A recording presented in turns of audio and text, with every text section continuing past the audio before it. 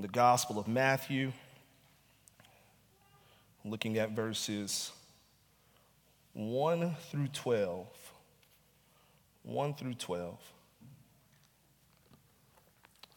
These are God's holy, inerrant, and infallible words.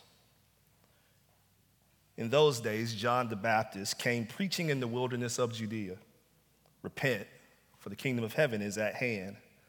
For this is he who was spoken of by the prophet Isaiah when he said, the voice of one crying in the wilderness, prepare the way of the Lord, make his paths straight. Now John wore a garment of camel's hair and a leather belt around his waist, and his food was locusts and wild honey.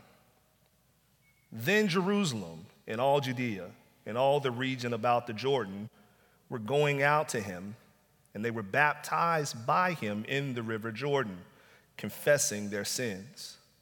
But when he saw many of the Pharisees and Sadducees coming to his baptism, he said to them, you brood of vipers, who warned you to flee from the wrath to come, bear fruit in keeping with repentance. And do not presume to say to yourselves, we have Abraham as our father. For I tell you, God is able from these stones to raise up children for Abraham. Even now the axe is laid to the root of the trees. Every tree, therefore, that does not bear good fruit is cut down and thrown into the fire. I baptize you with water for repentance, but he who is coming after me is mightier than I, whose sandals I am not worthy to carry. He will baptize you with the Holy Spirit and fire. His winnowing fork is in his hand, and he will clear his threshing floor and gather his wheat into the barn, but the chaff he will burn with unquenchable fire. May the Lord add a blessing to the readers, hearers, and doers of his holy, inerrant, and infallible word. You may be seated.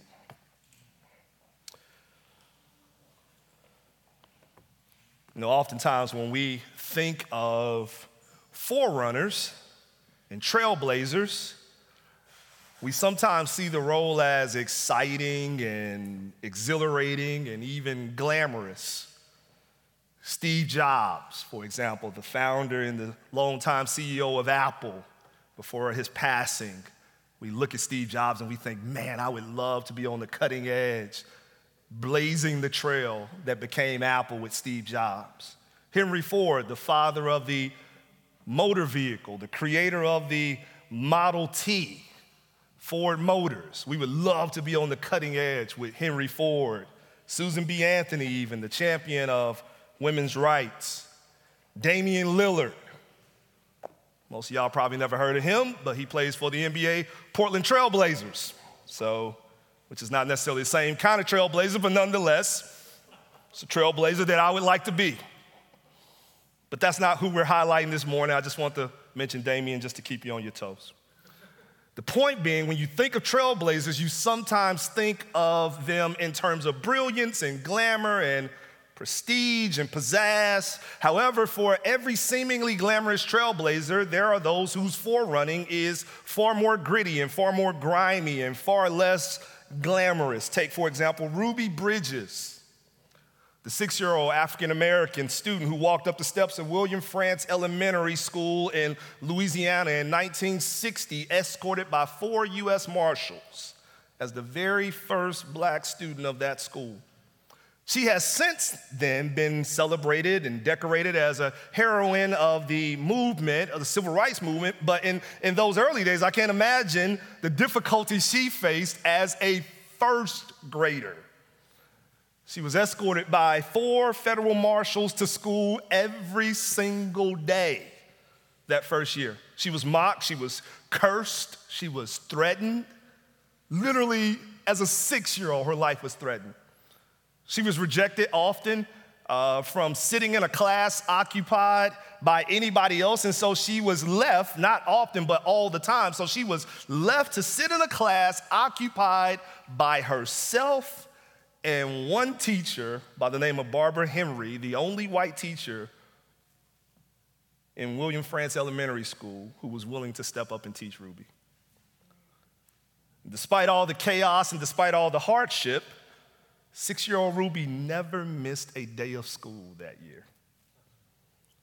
See, because sometimes the purpose for which you're running is more important than the griminess of the path that you've been assigned with paving. This brings me to John the Baptist. John's story is suited for Advent because the path of Advent is not absent of discomfort. The light of Christ, yes, the light of Christ is shining and has come in the season of Advent. That's what we are celebrating, but it is shining into a very cold and a very dark world. And so it is fitting that as John the Baptist is announcing to the world the arrival of this light, he is doing so in this very gritty and grimy setting. Wilderness, camel's hair rather, locusts. And this too, brothers and sisters, is Advent. This too is Christmas. And it is also fitting that John's announcement to us is not only a gritty and a grimy announcement, but it is also an announcement that brings good news, and yet it brings good news with some discomfort, good news with some confrontation. This too is Advent. This too is Christmas. You see, John's announcement is a call to prepare the way of the Lord, but that call to prepare is a call to repentance for those who embrace Christ and a call to judgment for those who reject him. That is uncomfortable, that is confrontational, and yet that too is Advent. That too is Christmas. So this morning we want to take a moment and see how this call that John gives us takes shape in him as a man in his ministry and in his message. John the man, John the ministry, John the message. First, let's talk about the forerunner as the man. In verses 1-6, again, we read, in those days, John the Baptist came preaching in the wilderness of Judea, repent for the kingdom of God is at hand, for this is he who was spoken of by the prophet Isaiah when he said, the voice of one crying in the wilderness, prepare the way of the Lord, make his path straight. Now John wore a garment of camel's hair and a leather belt around his waist, and his food was locusts and wild honey. Then Jerusalem and all Judea and all the region about the Jordan were going out to him, and they were being baptized by him in the river Jordan, confessing their sins. As we have already established, John the Baptist was not a glamorous preacher. In fact, if John the Baptist preached in our day and in our context, many of us would be suspicious of him, because his ministry did not appear very prosperous. It almost looked like this guy was doing something wrong. He had no large building. He had no pulpit to preach from. His pulpit was the banks of Jordan's River. In Judea's, and his pulpit was basically Judea's version of the boondocks. It was his version, it was Judea's version of the sticks. He was out in the middle of nowhere on the River Jordan preaching the gospel. That's not the normal location of a king's processional. But the one that John was forerunning for was not a normal king. He was not a normal king that he was preparing the way for. This was a different king with a different task. Thus, he was preceded by a very different man stationed in a very different location. John was stationed in the wilderness for his forerunning ministry, away from all the luxury, away from all the wealth, away from all the hustle of the city. Isaiah prophesies that this forerunner wouldn't be in the city, but rather in the wilderness, beckoning everyone away from the comforts and the securities of the city, away from the pleasures of the city, away from the distractions of the city.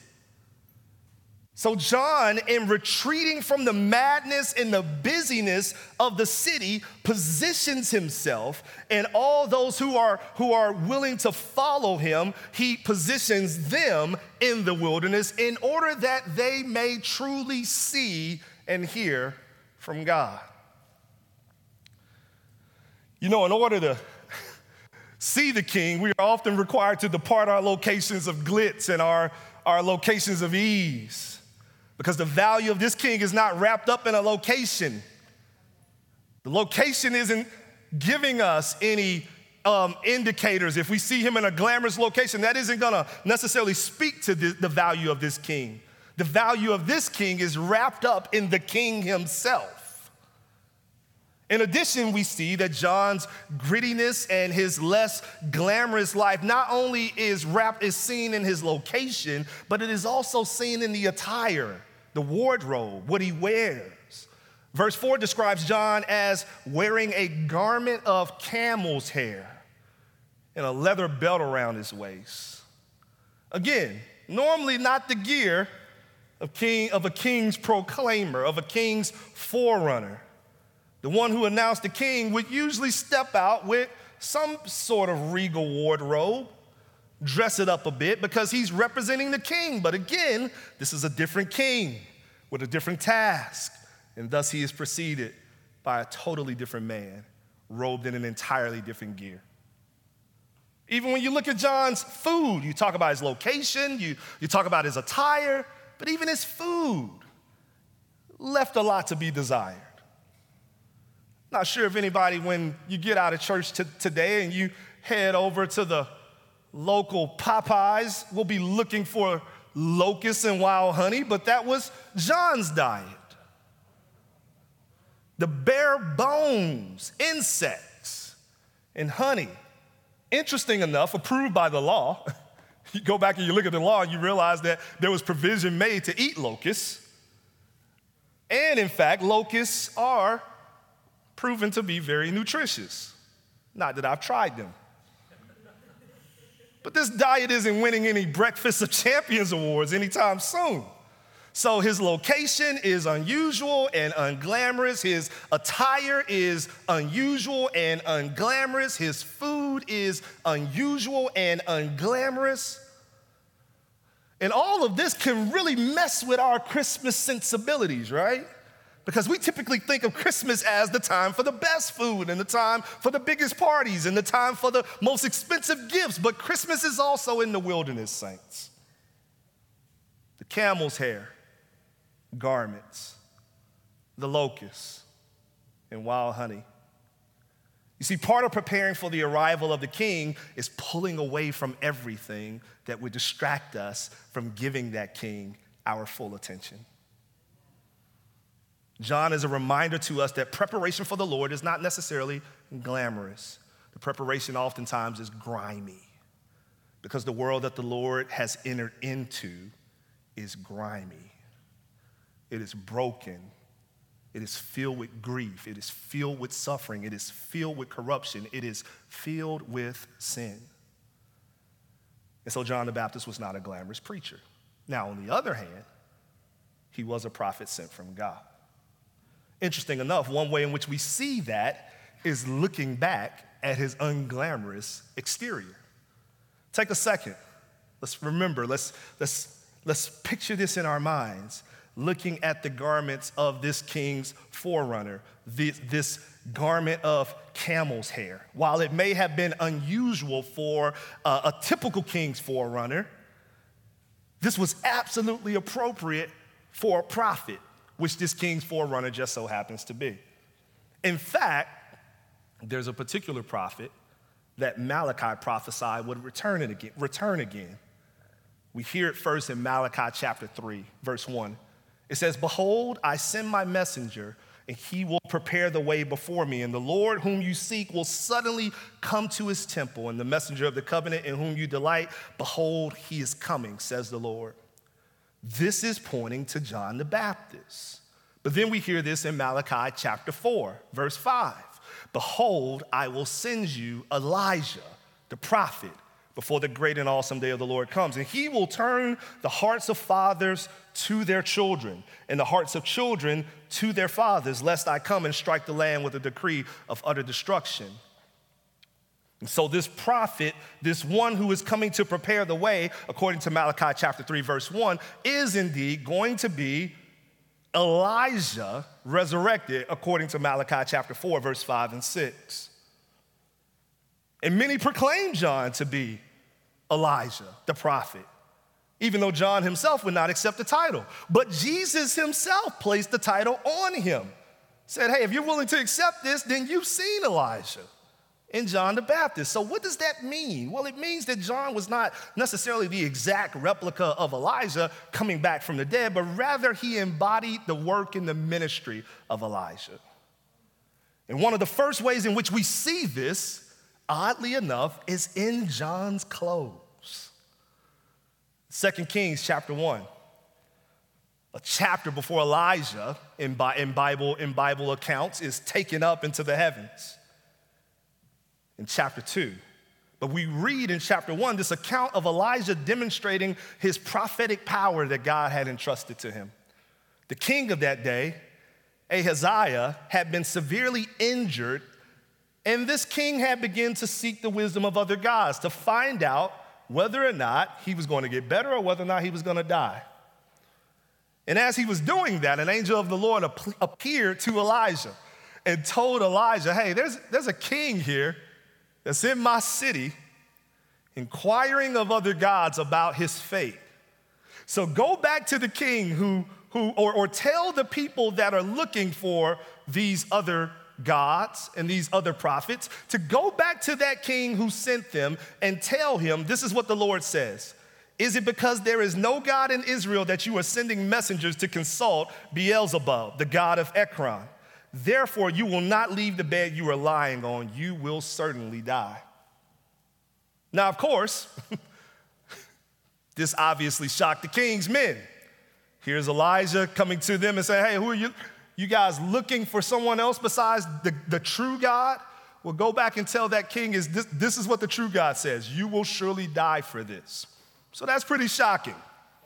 Shocking for the king's men, shocking for the king. So the king himself, picking up in chapter 2 or chapter 1 of 2 Kings, the king himself says this. What kind of man was he who came to meet you and told you these things? Listen, and they answered him, he wore a garment of hair with a belt of leather around his waist. And he said, it is Elijah. So Elijah and John operating by the same dress code. We'll come back to that shortly in just a second.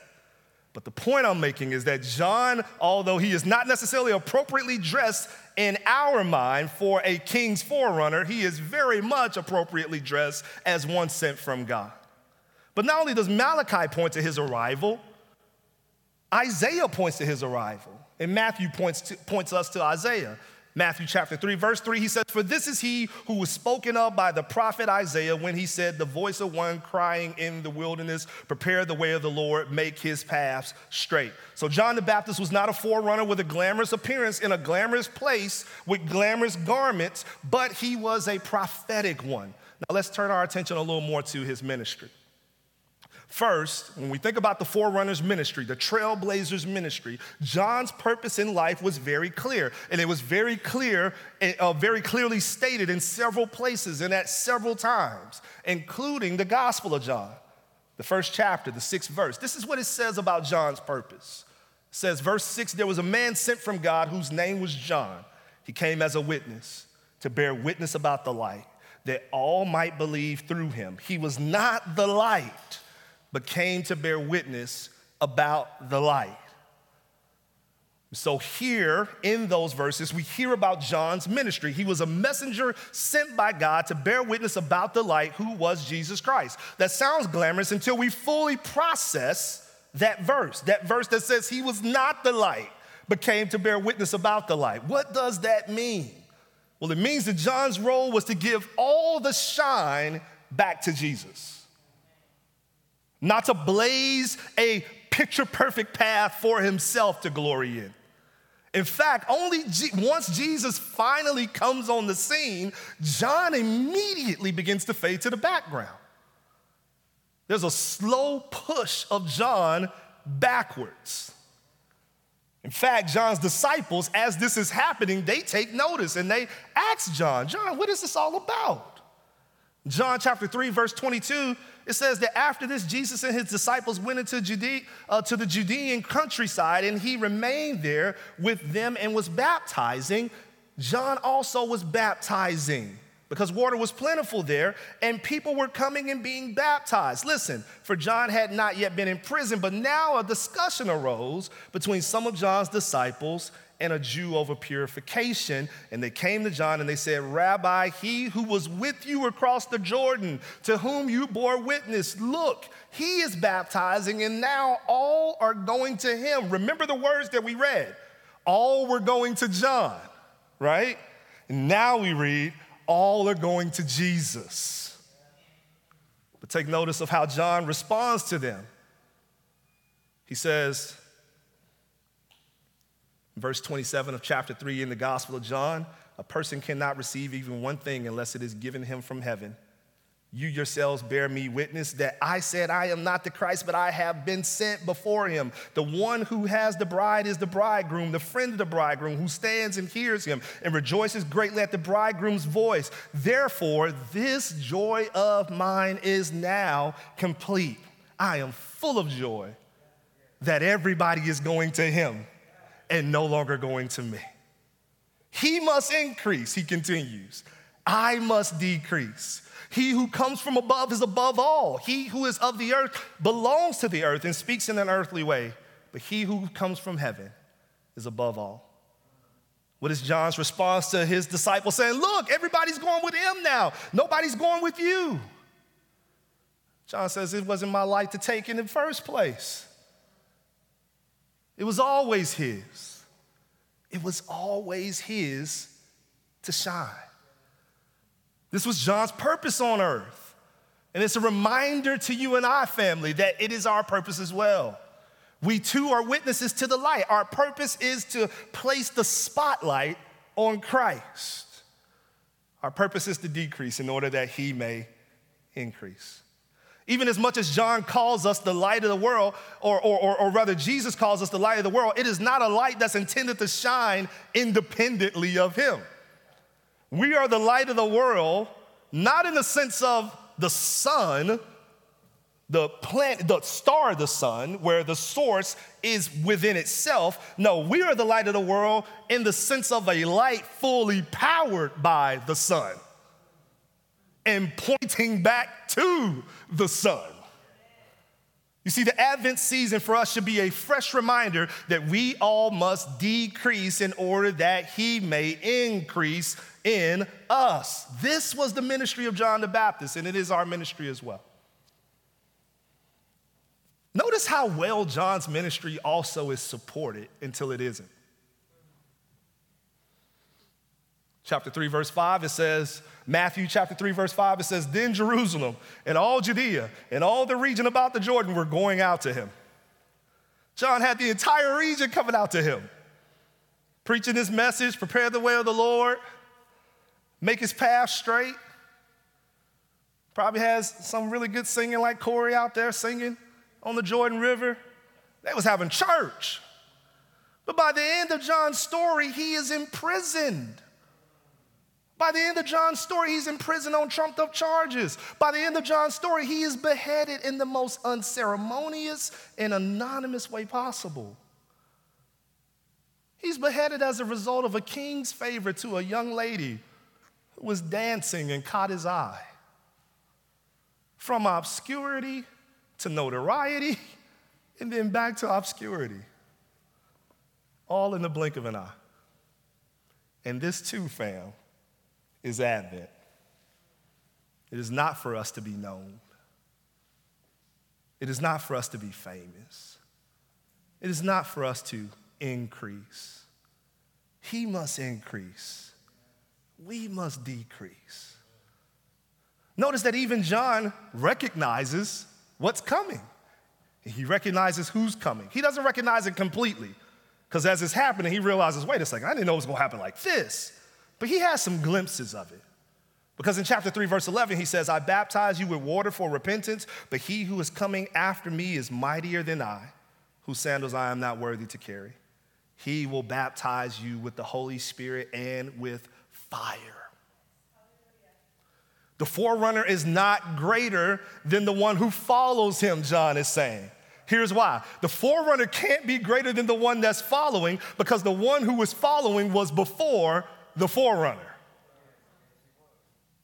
Colossians chapter 1, verse 16 and 17 says, for by him, for by Christ, All things were created in heaven and on earth, visible and invisible, whether thrones or dominions or rulers or authorities. All things were created through him. All things were created for him. And he is before all things. And in him all things hold together. The forerunner can't be greater than the one that comes after, because the forerunner is preparing the way for the one who ran before him. The one who John goes before went before him in eternity past. The one whose path John is preparing prepared the world that now John exists in. Says, I'm not worthy to even lace his sandals, the one that's coming behind me. That's the ministry of the forerunner, but what is the message? The first part of his message is actually the announcement in verse 2 of chapter 3. The kingdom of God is at hand. The kingdom of God is at hand. That is to say, the arrival of the Son. This is what the kingdom of God at hand means. The arrival of the Son will bring near the rule and the reign of the triune God. The already not yet of the kingdom nature is an already not yet, but the already not yet begins with the arrival of the Son. It starts, the reign begins to simmer up. The beginning of all things being completely restored is near. All justice being established is near. All sin being eradicated is near. All death being eradicated is near. All evil being destroyed is near. Salvation coming now is near. That's the first part of the message. Now, the second part of the message is actually where it initially begins in chapter 3, verse 2. Repent. Repent, for the kingdom of God is at hand. This is our response to the arrival of the kingdom of God. So why do I say it's the second part of the message, but it's the first word?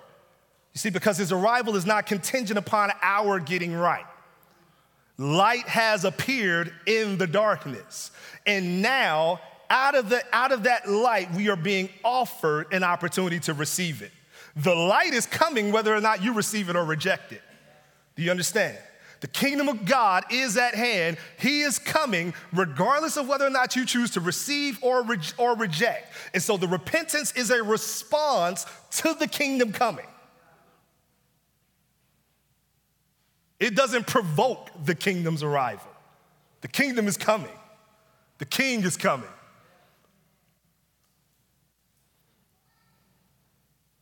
So repent. Why? Because the kingdom of God is coming.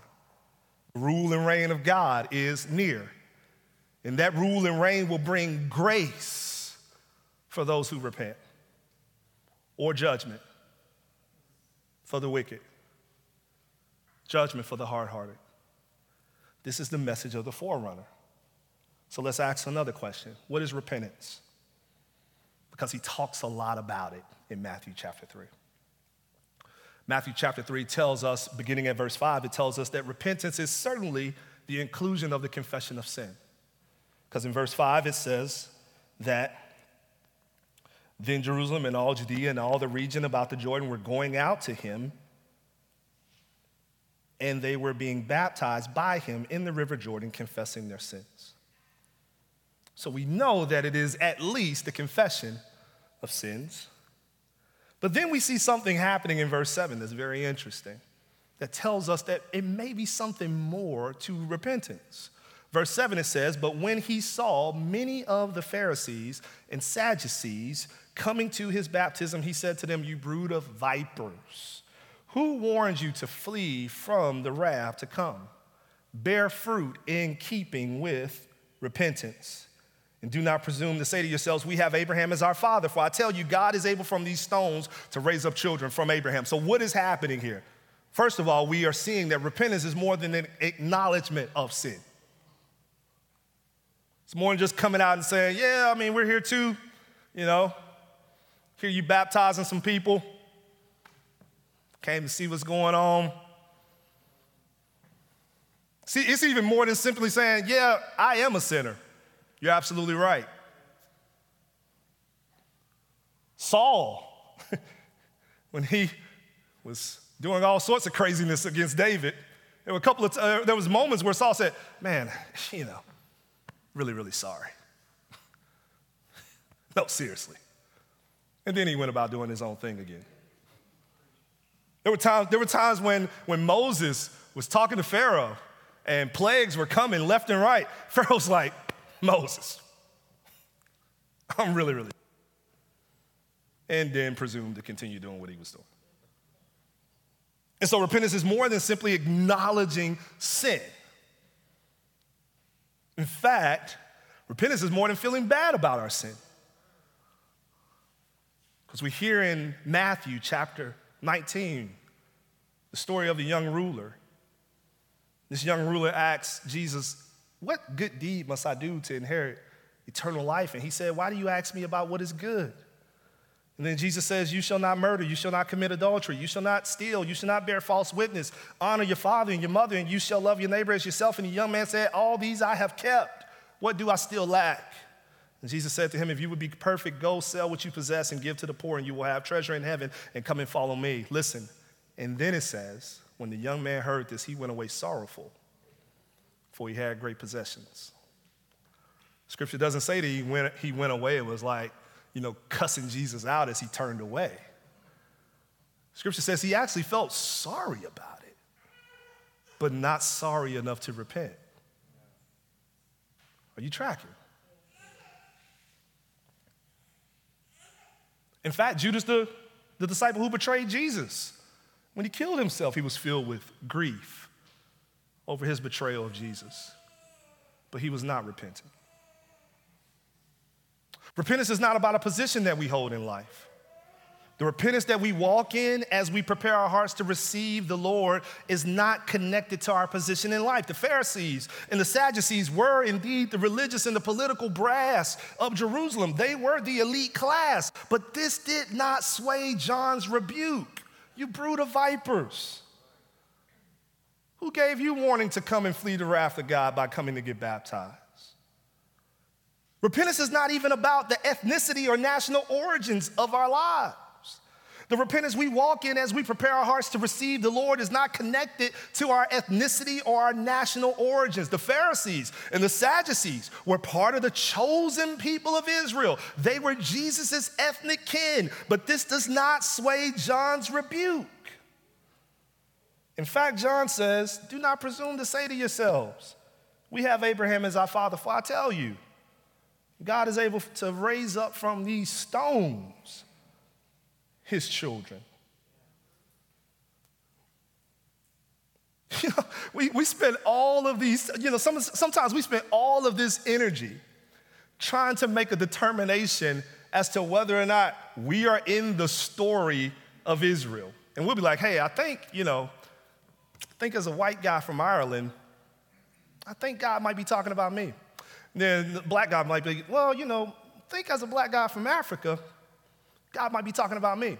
And the reality is that if those two don't submit to Christ, he's not talking about either one of them. Are you tracking with that? John says he can raise up stones from the children of Abraham. And so is origin important? Don't hear me as saying that should be nullified and should be erased and we should not have discussions about history. Don't hear me saying that. What I'm saying is that if you put your hope in origin, then you will be sadly mistaken in doing so. So simply feeling sorry about your sin has no bearing on whether we are living truly repentant lives that prepares our heart for the arrival of the Son of God. And our position and our distinction within our communities as leaders and the brass has no bearing on whether or not we are living truly repentant lives. And our ancestry and our family of origin and our ethnicity has no bearing on whether or not we are living truly repentant lives that prepares our heart for the arrival of Jesus. And so if none of those things have any bearing, then what does? What shows repentance? John says, instead, bear fruit in keeping with repentance. In other words, John is saying that a truly transformed heart will be displayed in a truly transformed life. In fact, when Paul, the Apostle Paul, when he testified of his own gospel work through the same regions that we're hearing about in this story, this account in Matthew chapter 3, the regions of Jerusalem and Judea and all around those areas, and even Paul talks about reaching out to the Gentiles as well. Paul says in Acts chapter 26 that he declared the gospel first to those in Damascus, then in Jerusalem, then throughout all of the region of Judea, then to the Gentiles, that they should, listen, repent and turn to God, performing deeds in keeping with their repentance. You hearing that? So Paul says, hey, I went out declaring this gospel, and this gospel included a call to repentance, and this call to repentance included performing deeds in keeping with that repentance. Let me ask you a question. Does the activity of your life, the fruit of your life, the results of your actions in your life resemble transformation? Does it resemble change? Does it resemble a submission to God? Bearing fruit in keeping with repentance. Are you pursuing to walk with more grace in this life than your former life? Are you pursuing to walk with more love in this life than in your former life? Are you pursuing to walk with more honesty in this life than in your former life? More selflessly in this life than in your former life? More generously in this life than in your former life? More peacefully in this life than in your former life? Are you bearing fruit in keeping with repentance?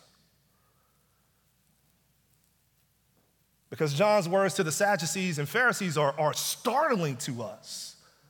Because John is basically saying, if there is no fruit in keeping with repentance, then there's probably no repentance.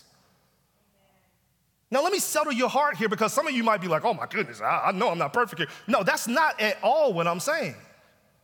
I'm not calling for perfection. But does your life resemble that some change and some submission to God is at work? Because in order to call yourself repentant, it means to have a change of mind and a change of heart and literally a change of direction. And so if there has been no directional change in your life, John would say there's likely a chance that you're not repentant at all. One theologian says this. He says, genuine repentance is confirmed by actions. The theologian is preacher and pastor is Tony Evans. He says, when I travel, I tell the airline agent, I'm Tony Evans, and I have a reservation. The agent then asks, can I see your proof of identification? They don't want mere communication that I am who I claim to be.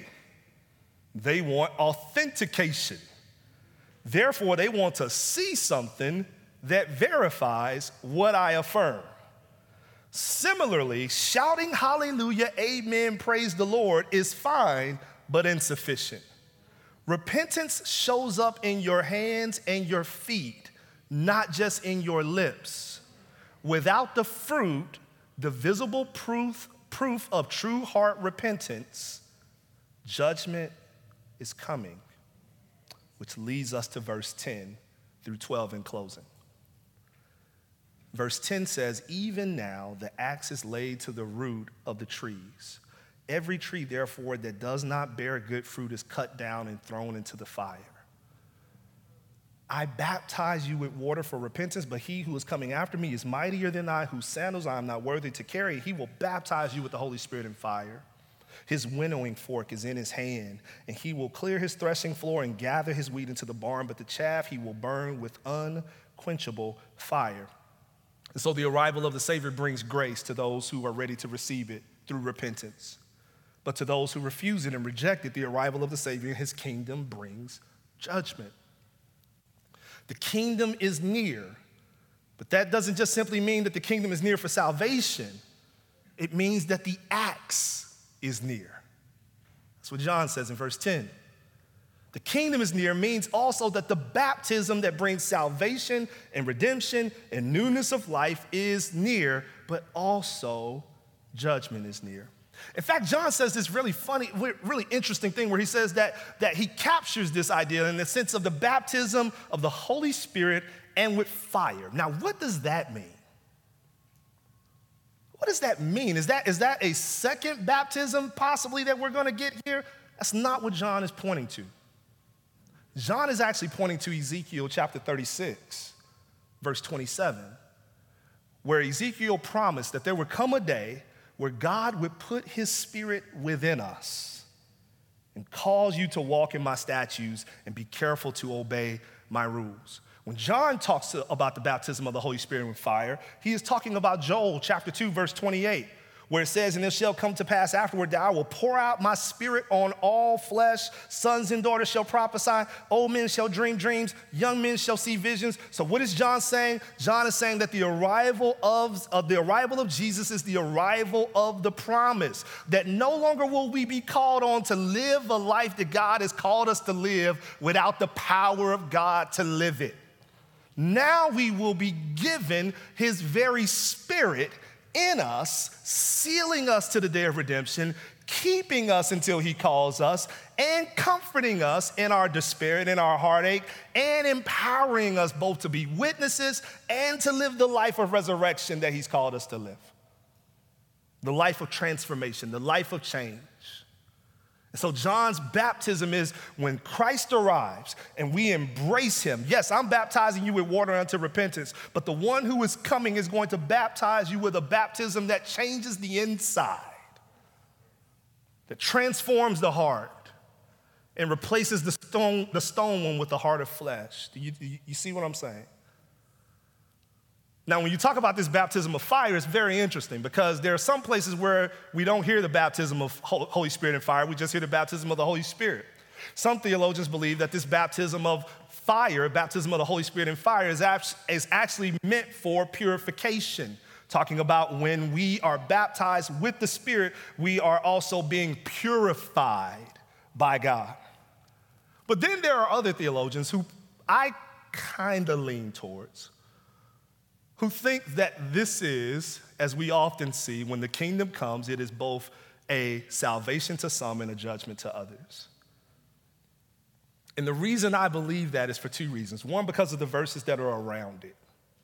Did you read those verses? I know we were running a little long, but I'm wrapping up. Did you read those verses? It said, verse 10, even now the axe is laid to the root of the trees. Every tree, therefore, that does not bear fruit is cut down and what? Thrown into the fire. What about verse 12? His winnowing fork, right after he declares fire, his winnowing fork is in his hand, and he will clear his threshing floor and gather his wheat into the barn, but the chaff he will burn with unquenchable fire. What is that about? Have you ever seen this, the winnowing fork? You go into the wheat, you toss it, and the wind catches what's no good, and the good seed, the grain drops, the good grain drops. And you just keep doing that and keep doing that and keep doing that over and over again until you get the grain here and the chaff here. And then you take all the chaff, you gather it, you sweep it up, and then you burn it, right? So what is he saying? He's saying that which holds no weight, that which has no weight, is going to be off cast in the wind. That which has no root, that which is not genuine, off to the wind, off to the wind, off to the wind as I continue to use the fork to pull it up. And then in the end, I'm going to gather it, I'm going to light it on fire. Fire. And then why do I believe that this is a fire of judgment and not necessarily the fire of purification? And it could very well be both. Like I said, there's theologians on both sides of this, so I'm not married to it. But here's the last reason why.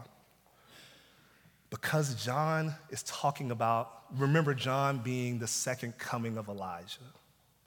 And remember that John's story, his connection to Elijah starts with his garments. 2 Kings chapter 1, remember? They said, hey man, who's that guy that's telling y'all that I'm gonna die? Because I was looking for other guys. And they said, man, I don't know, some dude with camel's hair and a leather belt that says he's Elijah. But the rest of the story goes like this. Hey, go send some men to get that guy. And so they do. You know, they get the captain of 50, And then they get 50 men. And Elijah's sitting on a mountain or sitting on a hill, chilling. And they say, hey man, you need to come down. The king wants to see you. And Elijah says, nah, I'm not coming down, but I'll send something down for you. And guess what he sends? Fire. Then it comes back and it happens again. King's like, hey, what happened to the other guys? Hey, get the other captain of the other 50. Send them. They go to the hill. Hey, king said you need to come down. I'm still not coming down, but I will send something down for you. Fire consumes them again.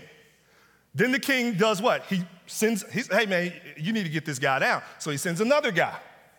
This guy's begging, please, please. I know what happened to the other guys. So please, I'm not trying to start trouble. Will you please come down and come see the king? Elijah comes down. He goes and he declares to the king, yes, exactly what I said is going to happen. And judgment comes to the king's house and the king dies. So the one who is coming after in the same ministry of Elijah, as he's talking about fire, I believe he's talking about the same kind of fire that Elijah was talking about, fire of judgment. And so what does that mean? If it means that, it does. But if it doesn't mean that, verse 12 is still there. You still got this winnowing fork thing going on. So it's still not good for you, all right? Still not good for you. But what's the point? The point is this. The preparation of the forerunner is a preparation of salvation and joy for those that love Jesus, for those that hear about the arrival of this Savior and recognize that I am indeed a sinner and that I lay my life down before this Lord and Savior.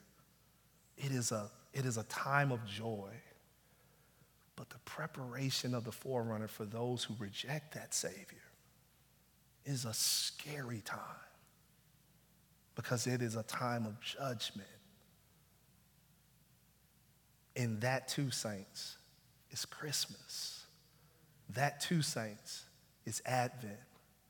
And so we celebrate, saints, but we also pray with tears that those, our brothers and sisters who do not know Jesus, our family that does not know Jesus, that they would come to embrace him, that they would turn from their sin and embrace the one who came wrapped in swaddling clothes, lived a perfect life, died a death on a cross and bore our sin in order that we may live again, and rose from the grave with all power in his hand, ascended into the heavens, and continually makes intercession for us. That is the Advent story. That is the Christmas story. Amen? Sorry for keeping you long. Let's pray.